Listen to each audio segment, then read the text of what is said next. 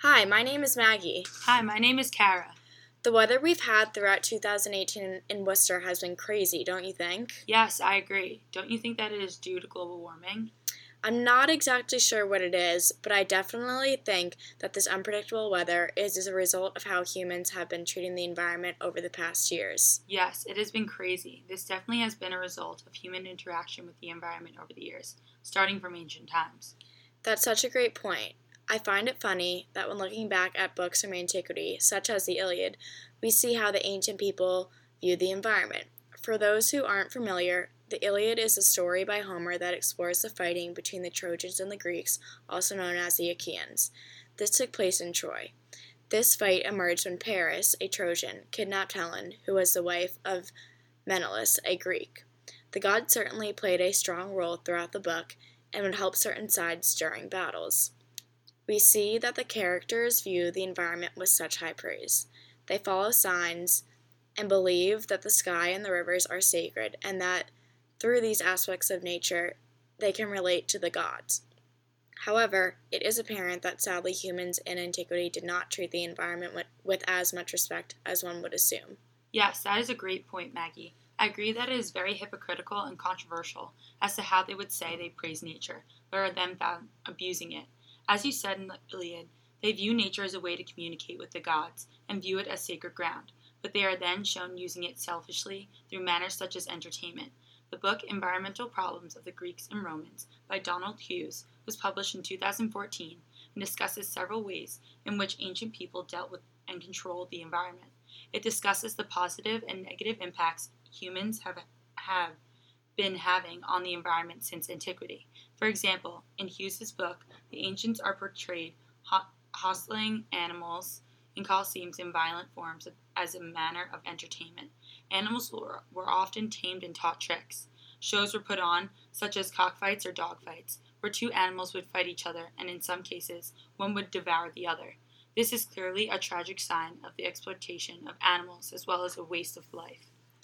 Exactly, Kara. I even read that animals would play a role in pageants and plays and would afterwards be killed. It does not make sense that animals are being taken advantage of and looked at by a crowd of humans and then would get killed after. Clearly, humans thought these animals would never become extinct. I don't necessarily think these humans were trying to be inconsiderate people and use these animals just to kill them.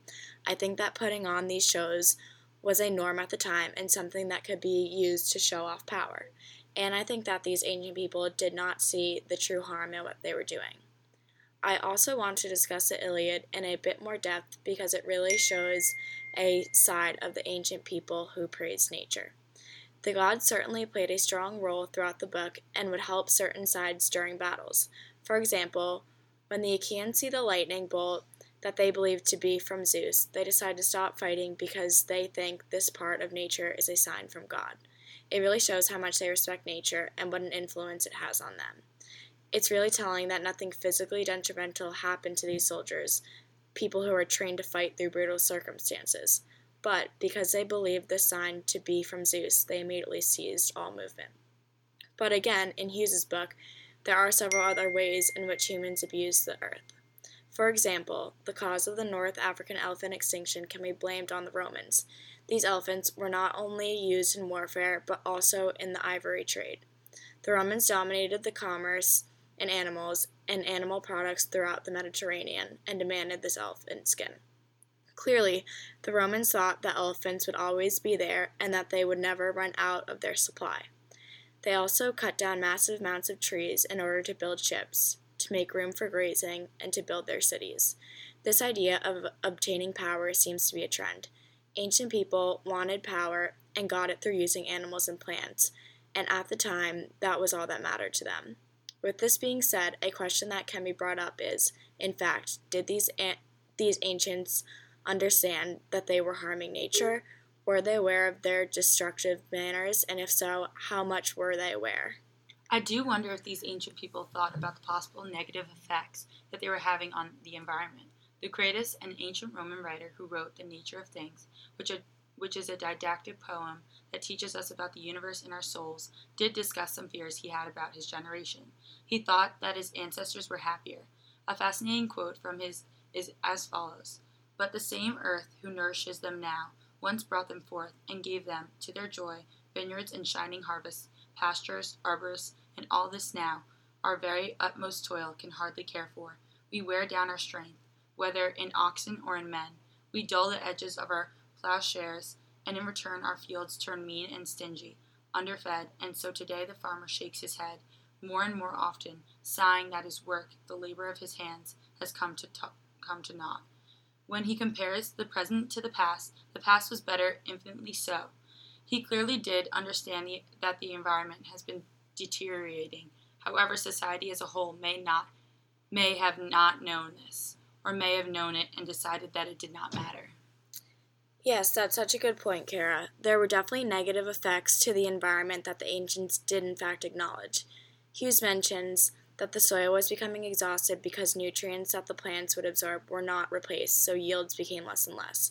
In addition, because people in ancient times were cutting down the trees, this led to more runoff, more erosion, and a change in climate. As you said, the awareness of the destruction of nature was a struggle to put forth, as we knew that we were inflicting harm on it, but moreover, just did not recognize the future damage that it would cause. This was the result of the lack of technology that was provided to the ancients. Also, the idea that the people of antiquity thought the gods were entirely in charge of how nature ran its course allowed for them to distance any blame of the true damage that they were causing. With this being said, we can ask ourselves then, if this is true, why are humans today still harming the earth? Laudato Si is a book written by Pope Francis, published in 2015, where Pope Francis spreads his belief that humans today must take a step back and really look at how they live their lives and how they treat the environment. He explains this idea through both rapidification and the throwaway culture concepts. And although we are being encouraged to protect this earth, we choose to do wrong. Pope Francis says, "It is crazy that something we know the Lord created for us would go to waste, and ourselves are dust of the earth." This writing, as it is being recent, calls into question not only how ancients treated the world, but also how humans have treated the environment over the course of history until modern times. I would also add that although Pope Francis provides us with ways to change the environment for the better through describing the negatives of rapidification and throwaway culture, why have we yet to see such a drastic change? I would also like to go into more detail about rapidification and the throwaway culture that you mentioned before, Kara, because I think that's such a great point. Pope Francis defined rapidification as, quote, "continued acceleration of changes affecting humanity and the planet is coupled today with a more intensified pace of life and work," end quote. If we really think about it, everything today in our life is so constant. We have mobile apps that we can place food orders on so we don't have to wait in line. It sometimes seems like my goal every day is to just check tasks off my long to-do list. We are plagued with this short-term sense of thinking and have zero time for reflection. Therefore, we are unable to reflect on the damages that we are doing to our environment because we are simply too preoccupied with our lives right now, and sadly do not care about future generations. I also liked your point about the throwaway culture. Humanity today does not reuse products as much as we should, and we will simply throw away things like paper instead of recycle it. Pope Francis explains that, quote, "each year hundreds of millions of tons of waste are generated, much of it non-biodegradable, highly toxic, and radioactive from homes and businesses, from construction and demolition sites, from clinical, electronic, and industrial sources. The earth, our home, is beginning to look more and more like an immense pile of filth," end quote. But the throwaway culture is sadly just what we are accustomed to doing. I applaud Pope Francis and his efforts to try and instill a change within humanity. Those are great points, Maggie, and I completely agree with you. Before we finish, I would also like to bring up one last point regarding change. Pope Francis describes it, stating, moreover, "the goals of this rapid and constant change are not necessarily geared to the common good or to the integral and sustainable human development. Change is something desirable, yet it becomes a source of anxiety when it causes harm to the world and the quality of life of humanity," end quote. Through this definition of change, we can understand that we as humans desire and want change for the best, but that change is not always good. In this instance, change is more fearful. It is risky in that you are not always going to get a positive long-term result, even if you get what you want in the short term. In relation with the environment, when it comes to change, we are unsure if it will be for the best down the road. It is definitely intriguing that humans have been damaging the environment ever since we stepped foot on it. In ancient times, we did not understand exactly what us humans were doing, even though we did recognize some harmful effects that were happening to the environment. I think some people did not want to realize these negative effects that they were causing to the environment and just wanted to continue to think that the gods controlled what was going on with nature. And today, we do realize the harmful and long-term effects harming the environment can have and will have in the future. However, we are so obsessed with the rapid change of getting things handed to us automatically. We are also blind to the harm simply throwing things away has on the ecosystem. This constant desire to never worry about what the future has in store and to only focus on present has and will continue to harm us humans as long as we are lucky to live on this earth, unless we start to change our daily lives and treat our world with more respect. And on that note, that's all the time we have for today. Make sure to tune in to next weekend as we discuss the Georgic of Virgil, where we will discuss the tools necessary for the productive farming in antiquity.